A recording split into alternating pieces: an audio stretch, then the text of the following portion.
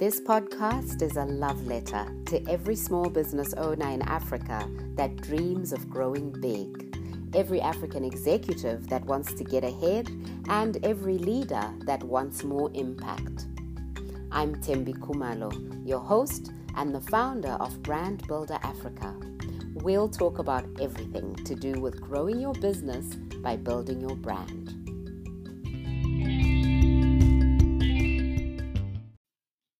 Chidi Afulezi is that cool professor with the fun t-shirts that you wish you had in high school. Except he's teaching MBAs. And while he is super cool, he still makes you work like a demon. As one of his entrepreneurship and innovation students at Africa Leadership University, I learned a whole lot, not just about entrepreneurship and innovation, but also about how being fueled by passion can make a huge difference to those you serve. In this episode, he talks about the uncomfortable journey that entrepreneurship is, the love he has for teaching and developing people, and the importance of knowing which metrics really matter. Chidi Afulezi, how are you today? I'm good, Thembi. I'm very, very good. It's good to talk to you today. It's Did Tuesday. I say your name right? Yeah, you did. Did I say yours right? Let me just make sure. We've known each other for 3 years now, and we're busy asking each other. Well, I never get to say your surname. So, I have to tiptoe around people's second name. You said it. Yeah, you said it pretty well. And that's the advantage of us being in the Pan-African environment, right? Exactly. We get to see the names from all kinds of places. So we get to practice. So yeah. It's good to be here. It's good to be here. And where are you right now? I'm in Atlanta. So that's where I live. It's where my family is. Atlanta, Georgia. The epicenter of American politics today. So yes, that's where I am. I'm not going to take that bait, as delicious as it looks. Don't, please. So you're originally Nigerian, right? Can you tell us a little bit about how you came to be where you are right now in terms of your career background and your skills and expertise? Yeah. So I right now, if you say, where is Chidi? Chidi is this entrepreneur. He is this product guy. He is this consultant advisor. I like to say I'm a whisperer. I usually find myself whispering and advising people. To get to this place, it's been a journey, right? And I'm actually still on the journey. I'm still in the jungle. I haven't actually exited the jungle. I was born on the West Coast of the United States, but then when I was 5 years old, we moved back to Nigeria with my parents. And the reason I like to say that is I think I'm very lucky to have had that experience. I spent the next 15 or 16 years of my life in Nigeria. And that's where that academic rigor, was instilled in not just myself. And, it was just a very competitive academic environment back in Nigeria when I went back home. And so the goal for me has always been this insatiable curiosity and satiating that incredible curiosity. So I ended up going to engineering school. I came back to the United States, went to engineering school, and was very lucky to participate in the build out of wireless networks across the United States. And the reason I say I was lucky is because you get to see literally a game-changing technology, how transcendent and how transformational it was for the world. And I was in the middle of it. And in doing that, I learned a lot of things, but I also learned that I didn't want to be an engineer, that I wanted to transcend from being an engineer to becoming more of someone who would figure out what problems people were having and then try to solve them using that engineering. So I then went to business school. And, do you need to go to business school to make that kind of a transition? Sometimes, yes. Sometimes you need to go to an environment that helps you pivot, right? Because pivoting just right out of your job is much more difficult. So B school helped me make that transition. Now, the one thing I didn't mention to you, Thembi, is music has always been something that I've been passionate about. Well, as a kid, I was just very into music, always thought that I'll be in the music industry. And I did, even Mm. during undergrad. I ended up working for MTV. I worked for Sony Music. I was part of the hip hop community in New York City. This was in the early 90s when hip hop was really starting to grow. I was very lucky to do that. And the reason I mentioned that is that's the other dimension, right? Mm. There's kind of the hardcore academic side, engineer, mathematician, but that music entertainment side was always there. I even wrote a check to myself and said, in 10 years, this was, I think, in 1991, in 10 years, I'm going to cash this check. It was for $10 million as a producer. Now, I didn't cash Oh. that check, but that was a motivational tool that Yeah. I used to work in the music industry. So the reason I mentioned that is after business school, I ended up going to Sony Music to do new technology and new innovation. And so that was a really great experience because then I used that as a way to now get into industries like the media and entertainment industry, technology and media. And my last job as a corporate exec was at CNN Turner Broadcasting, where I led the mobile product management team. And so I that's a great way to look at the career in terms of just kind of the linear path that was supposed to take. But the one thing I don't tell people a lot is that all three jobs that I had after business school, I was fired from. And in hindsight, in hindsight, the reason I didn't laugh at any of these companies was because I just had this entrepreneurial streak that did not fit into the corporate world. And after the third time at Turner, it was very clear. A mentor said to me, she said, Chidi, you might need to stop this whole corporate thing that you're doing and figure out what the entrepreneurial side of your work is going to look like. And And how so does once that I make did that, you this is, feel, though? Because I feel like well, let me say, when people are in corporate, they really invest, making connections and networking and finding sponsors and, building that whole infrastructure that's designed to keep you ahead. So when somebody says you're not cut out for this, what does that feel like? oh, it felt, if I, like I started, I felt betrayed. I felt there's a darkness around people putting you in this kind of an environment where you lose your job. And this is consistently, this is, as I said, the three jobs after business school, each one of them, I was called into the senior executive's office and told, Chidi, you don't have a job anymore. And so it felt very awful at the time. Mm. And as you said, there's been investment. I thought I was bound for the C-suite. I thought I was bound for a corner office at one of these big companies. And I think now I realize that you got to go through. You have to go through it. You have to really get that kick in your behind by the system or by the universe or by God, whichever one people want to subscribe to tell you, look, you don't belong in here. All that investment you've made is not a waste. It's just that it's going in the wrong direction. You should be focused on this direction, and also understand that when you go in this direction, you're also going to get to additional forks in the path, and you need to make sure that you just are ready to make some really hard decisions as you go along. I'm in my 40s, in my late 40s. That is a lesson that I now take with glee, right? And I speak to it so much now because ever since I left Turner in 2013, I wouldn't be talking to you right now if I was still at Turner, right? I wouldn't have met you and your cohorts over at ALU School of Business if I hadn't left Turner. I wouldn't have met my partner Zane, my business partner Zane. I wouldn't have visited all the amazing African countries and done work there if I stayed at Turner. And so, yes, I felt awful. It was a terrible thing that happened to me. I like to tell people that it happened to, I was fired on June 6th, 2013, my wife's birthday, right? So you can imagine how that feels. But now June 6th comes and we're looking at it as emancipation. Right? Can you say that a little louder, please? It was, right? I felt like I was freed from an environment that has a tendency of putting golden handcuffs on you. There are a lot of our executives who are very miserable. They're very miserable, but they just earn the Yeah. paycheck and they don't know what else to do. And Yeah. there's a fear of the unknown.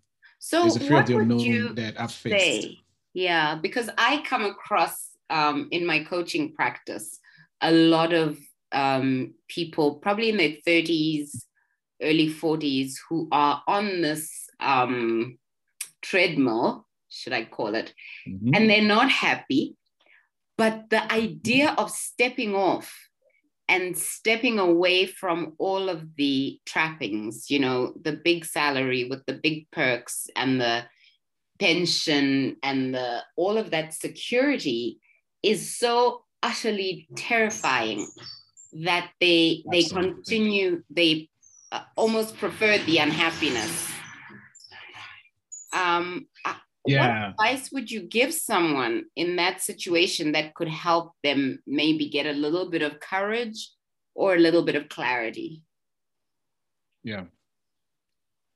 So there's this saying, I think it's Paulo Coelho who wrote the Alchemist. So I hope many of your clients and listeners, I hope they get to read the Alchemist. And there's a quote that he shares, which says, if it costs you your peace, if it costs you your peace, then it's too expensive, right?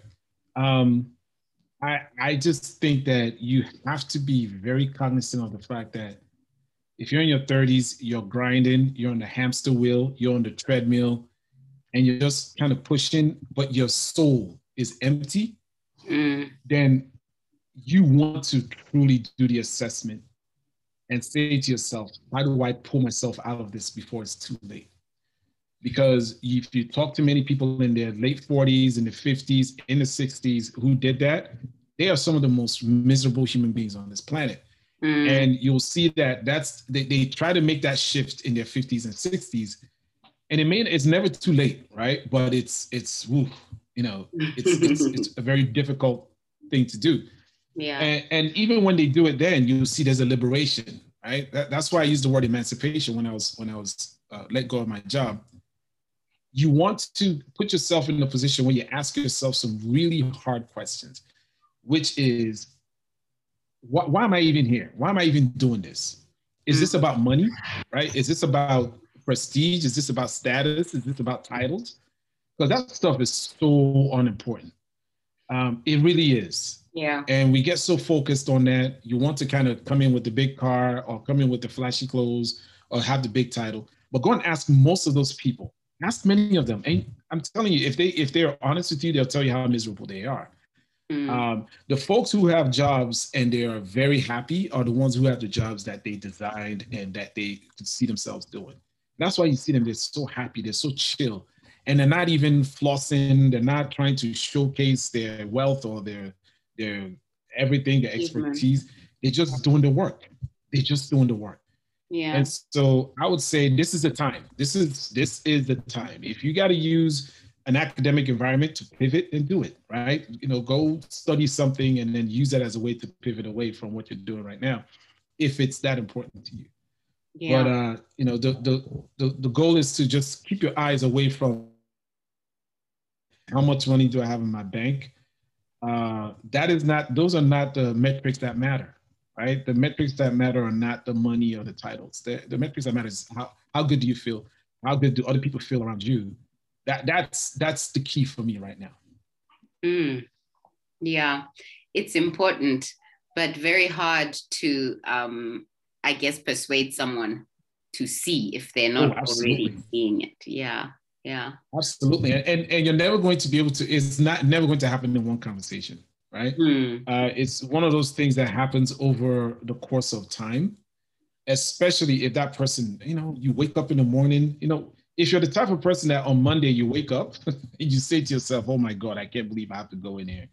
You have a problem, right? If you're the kind of person that when you get home from work, you literally just flop on your couch or just fall on the carpet and just vegetate for 5 hours because you're so exhausted and your soul is so depleted you have a problem, right? If you find yourself envious of other people, anytime a friend of yours announces on LinkedIn that they've taken a new job, or you see somebody buy a new car or buy a new house, and the first thing you do is you're envious. Like there's this envy that just captures you and just essentially takes over your body. You have a problem, because that means that all your goals, the values that you have, are completely misaligned, and that's the work that has to be done. Yeah, it's work that requires reflection. And I guess part of the problem is that we often don't give ourselves time for reflection, particularly when you're in a hard corporate job. You know, it's like it's always one thing after another, and then the day is gone. Yeah, it's again, there's one of our MBAs. I just wrote her a note that said, "How are you doing?" And I think she's in Zim too. And she said, "Chidi, I am suffering." Right? And why are you suffering? Well, my bosses are coming at me, and they just, we just had this merger, and then now they want this to happen, they want that to happen. And I try to give us some counsel on reflection and also time off, right? Time off is not take 3 days and go into the mountains. Time off is finding 5 minutes, 10 minutes to just clear your head. And she said, I can't do that. I don't have the time to do that. Wow. And, we're having a conversation, but I think she's come to realize that, oh yeah, she can. Absolutely, you can. You can find 10 minutes, 1 hour, after when you walk into your house, don't turn the computer on, don't turn your phone on, take the 1 hour, right? And do what you need to do. If it means that you go to bed an hour later, okay, fine. Well, give yourself some time to do the reflection, to do the work. Because if she does the work, at some point, she's going to say, this is not sustainable. I can't have other people driving me like this. Yeah, yeah. And my salary is not even on par, right? That was the other piece. She was like, I can't believe I'm doing this for this little money. That's the part that really breaks my heart, right? Yeah. At least get something from it, Yeah. One of the most powerful lessons that I have found is when executives die and they're replaced. And you say to somebody, you're actually replaceable. Like, it's not, the company doesn't fall to pieces or come to a standstill if you're not there. So you can actually afford 20 minutes or an hour or 2 weeks or whatever it is, because this thing has a life of its own. It'll keep moving with or without you. Absolutely. Yeah. So when you made this move from corporate, what did you do? Where did you go? And how did you build the personal brand that you have now? Because I think it always looks so easy. One day he's at MTV and Sony. The next day he's in demand with universities and people developing products and, podcast hosts wanting him to be on their show. Like, yeah, right. Yeah. So his inbox is overflowing with invitations. My inbox is not overflowing with invitations. Exactly. What was that transition like? It was very difficult, right? It wasn't easy. So one of the things I discovered was all the friends that I thought I had when I was a corporate exec at this big company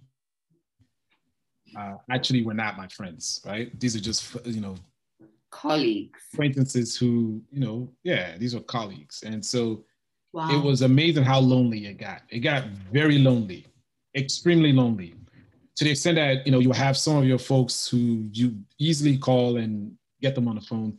And next thing, they're using their admins or the executive assistants. That's how they're scheduling you. Oh, she's not available for the next 3 months, right? Wow. And so I just have to be clear that when you make this kind of a transition, it is no other way for me to say this. It is going to be lonely.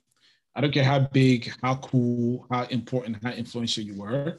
You will lose significant perks. You will lose a lot of tools, a lot of resources, and you will lose a lot of people. Okay. So it was very difficult for me. I started my company, my consulting company, Red Cola, and tried to get some gigs, and I couldn't.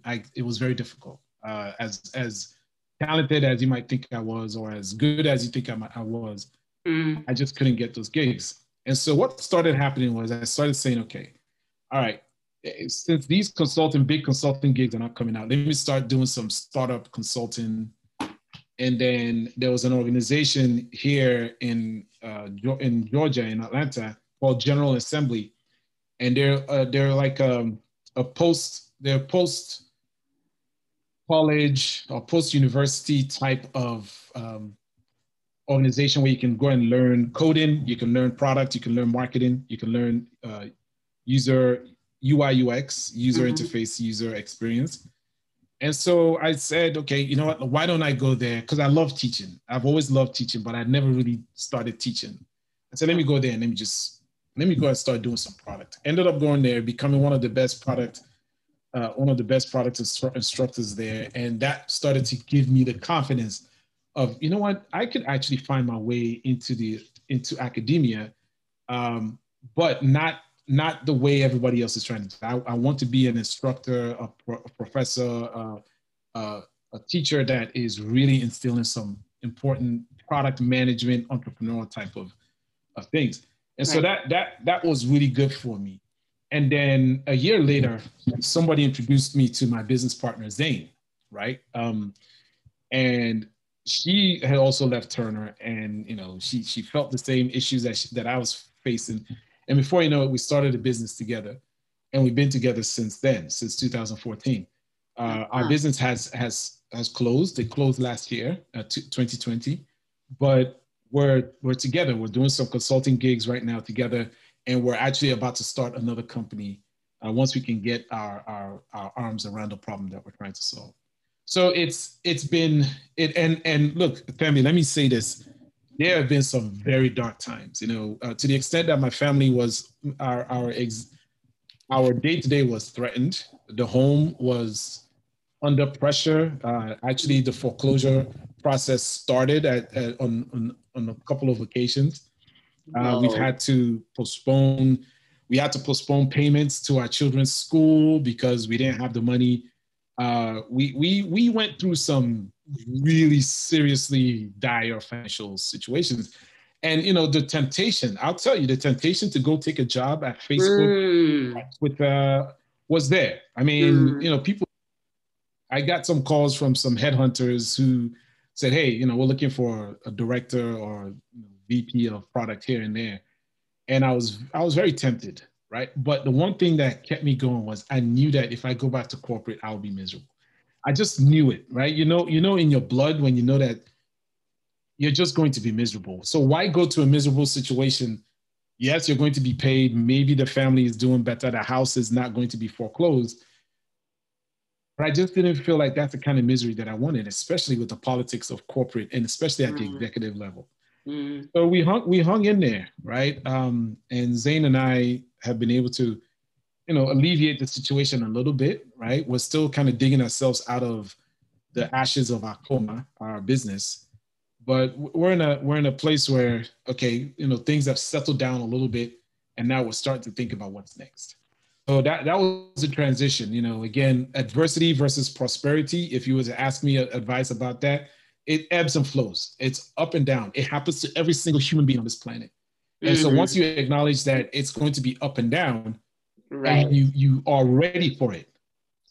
So actually the part that people don't understand is you need to be prepared just as much for adversity as you are for prosperity, right? When prosperity is in your face, you need to be prepared for that. Not too many people can handle prosperity. Okay. So that's the way I've kind of been navigating these days.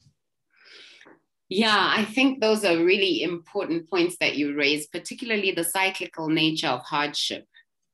Because if you think about it like the seasons, like it's never going to be winter the whole year, and it's never going to be summer the whole year. And every year, that's true. That you can expect a winter somewhere, Yeah. I feel like you get a little bit of peace that way. So Yeah. when it comes to now being on your own, you no longer have the big brand. You're no longer Chidi from MTV or Chidi from Sony. How do you show up your credibility without the big brand behind you? Oh yeah. Actually, that's when you have the opportunity to really showcase your credibility. So what starts to happen for me, for example, what I started doing was, okay, so I was this big product guy at Sony, this big product guy at Time Warner, this big product guy at Turner, CNN. And so what you do now is, again, I told you, I started working with startups, right? And I would take, then I started teaching. And when you start teaching and you start to impart knowledge, you're going to have people who will come through your sessions or your workshops or your master classes, and they see you speaking the truth about product or about solving problems. And they say, hey, Chidi, can you please come help my company? And Femi, you know me, there's a candor and a realism that I bring to my conversations. And so a lot of people saw that and they would just say, oh, Chidi's guy that you need to go talk to about product. And so I started building that reputation in Atlanta, right? Where all of a sudden people were like, oh yeah, Chidi, you want a product? Chidi has to be part of that conversation. And so, with those startup conversations and then with the teaching and then even my own, every now and then there was a consulting gig here and there, that reputation actually started to disperse.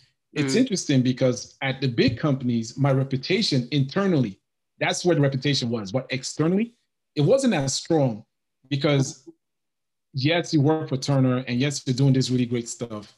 But the way people saw you was, oh yeah, he works for Turner, right? And Turner is not out there really promoting you as this product person. Indeed. But when you're on your own, when you're on your own, all of a sudden it's your job. You're on a panel. You are attending conferences. People are asking you questions, and you're able to speak candidly, right? You're able to speak truthfully. You're able to speak with every single ounce of experience that you have. And people are like, oh, this guy, that's the guy. And then from there, I meet Zane. And then what Zane does is now she opens up my Rolodex to Africa and other countries. And so then she's out there, she's saying, oh, you need to talk to Chidi. You know what, Fred Swaniker, you need to talk to Chidi. You know what, Claire Akamanzi, you need to talk to Chidi. Right. And then what starts to happen is those folks start to talk to you. And then they are like, yeah, Chidi knows what he's talking about. You know what, Chidi, you should consider the business school, or you should help my team understand product. And before you know it, your reputation, your credibility is really hardening and starting to blossom the way it should. Yeah, that sounds great. There's a lot of serendipity in this stuff too, right? and that's the thing that people need to realize. That's why you build your networks, right? Because the more people who know you, I trust that my MBAs, I love talking about my MBAs. I trust that at some point they will say to somebody, you want to talk product? Oh, please, you have to go and talk to my Professor Chidi, right? And that's how that credibility is built on the continent. Yes. Absolutely. Absolutely. So what advice would you give? Let's say 3 things that you could tell somebody who is in a job or has come out of a job and is wanting to really cement their reputation, build their credibility, and build a business that lasts. So you're not talking to a side hustler or somebody who's decided that corporate life is for them, but you're talking to somebody who is in that wilderness. Yeah. Where it's a little bit hard. Yeah. Yeah. So here's the first thing I'll say to somebody is, you have limited time, get to it. The one thing that people make the assumption is that they have a lot of time, and they don't. We don't have time. There's dead time, there's a lifetime, get to it. Just Get to it. Don't make any assumptions about your time. People make a lot of assumptions. You know what? Maybe 2 years from now, I'll go to business school. Do you know what can happen in 2 years? I mean, think about somebody who in 2019 said, you know what, maybe next year I'll start a tourism business, right? You know, and imagine what happened, right, in 2020. Right. So you don't have a lot of time. Get to it. That's the first piece. Get to it. Stop wasting your time. You know, there's in philosophy, they like to talk about how from the day you're born, you have been given a your diagnosis is death. That's you were the day you were born. Boom! All of a sudden, the clock is ticking towards you dying, right? Right. And so, many times people think, oh, okay, and I have so much time. When the truth is, you don't, right? Yeah. And so, get to it. That's number one. That would be my first piece of advice for people. Don't think that you have all the time in the world, because you don't. Let me see. What else did I think about? Okay, so the other piece that I would like to let people know about is, honestly, you are the only person who can truly determine how you move forward. Other people have their own wahala, their own drama. I mean, for those of you, I know people say, oh, I need a mentor. I want to have a mentor. Do you know how hard it is for me to want to, somebody reaches out to me and says, I would like you to mentor me. Do you know how much I don't have time to mentor you, right? Because I have my own wahala. I have my own drama. It's like on a daily basis, people are coming at me, situations are coming at me, events are coming at me. Yeah. So you are the one that's in charge of your destiny. You drive. You're the one driving. Don't look to other people. The world is indifferent to your success or to your failure, right? And so when you find yourself kind of looking outside of your box and trying to see, oh, haters are going to hate. One of the worst things anybody could tell you is, oh, there are haters out there. Nobody's hating on you, right? Don't even waste your time thinking about other people. Stop putting your focus on, if this person says this, or if this person does that, or if they sign that check, or if they do this, then my life will be better. No, that is not the way it is. Nobody is sitting there thinking about you. You know how we, in our imaginations, we think, oh, that person, all they're doing is sitting on a couch right now, just thinking about me. No, they're not. They are not thinking about you. The reason they haven't called you or that. Oh, yeah. No, nobody is plotting your demise. And here's the other part. Nobody is plotting your greatness either. Right? Nobody is sitting there saying, here's how I'm going to make Chidi great. Or here's how I'm going to make Thembi great. Or here's how I'm going to make John the best. No, nobody's doing that. The only person doing that is you. So true. Right?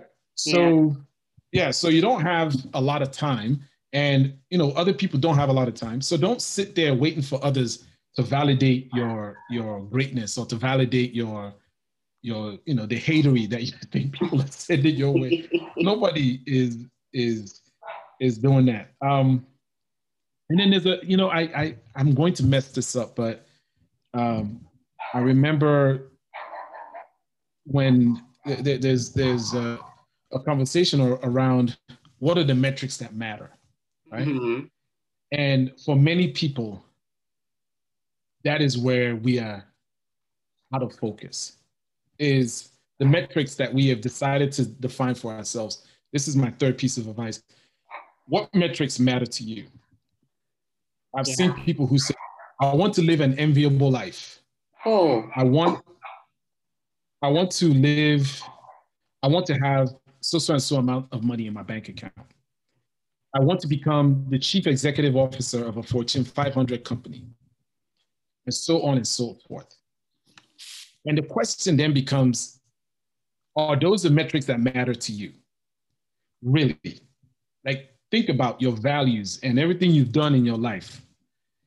And if you can't really define metrics that truly push you forward, that motivate you on a daily basis. People think that there are folks who think, oh, money, money, money. That's not necessarily true. There's more to it. There's more to somebody who is on this infinite quest for wealth, right?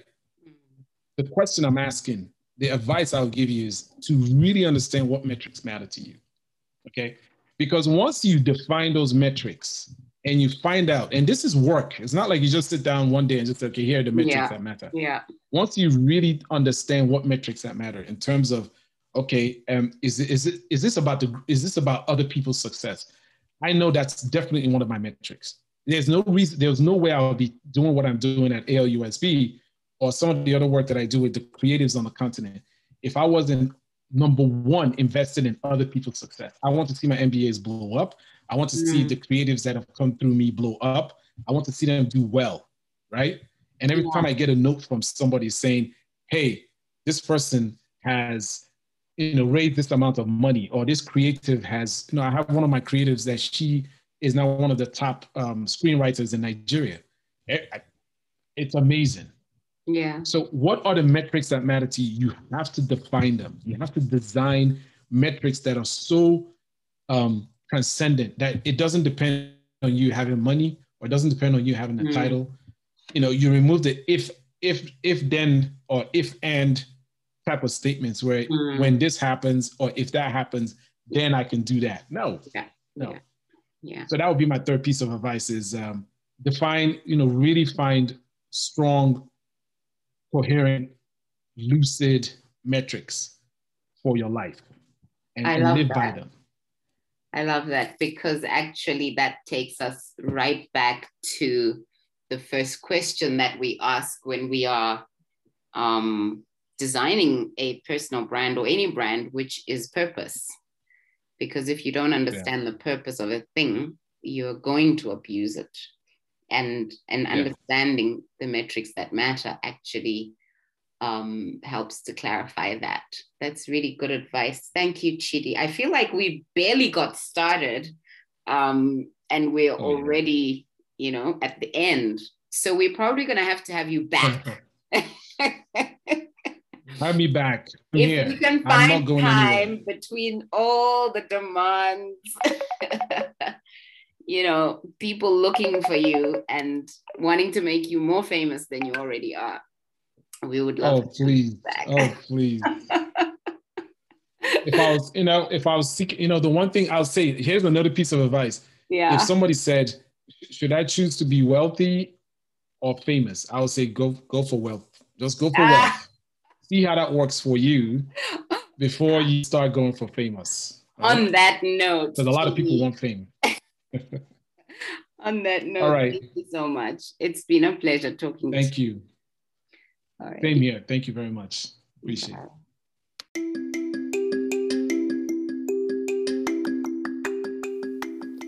You've been listening to Brand to Build, a podcast brought to you by Brand Builder Africa. We'll be back here next week with more thoughtfully curated content for entrepreneurial leaders who are doing business in Africa. Stay, subscribe, and let us know what you think or what you'd like to hear about next. To learn more, visit our website at www.brandtobuild.co or email ask us at brandtobuild.co.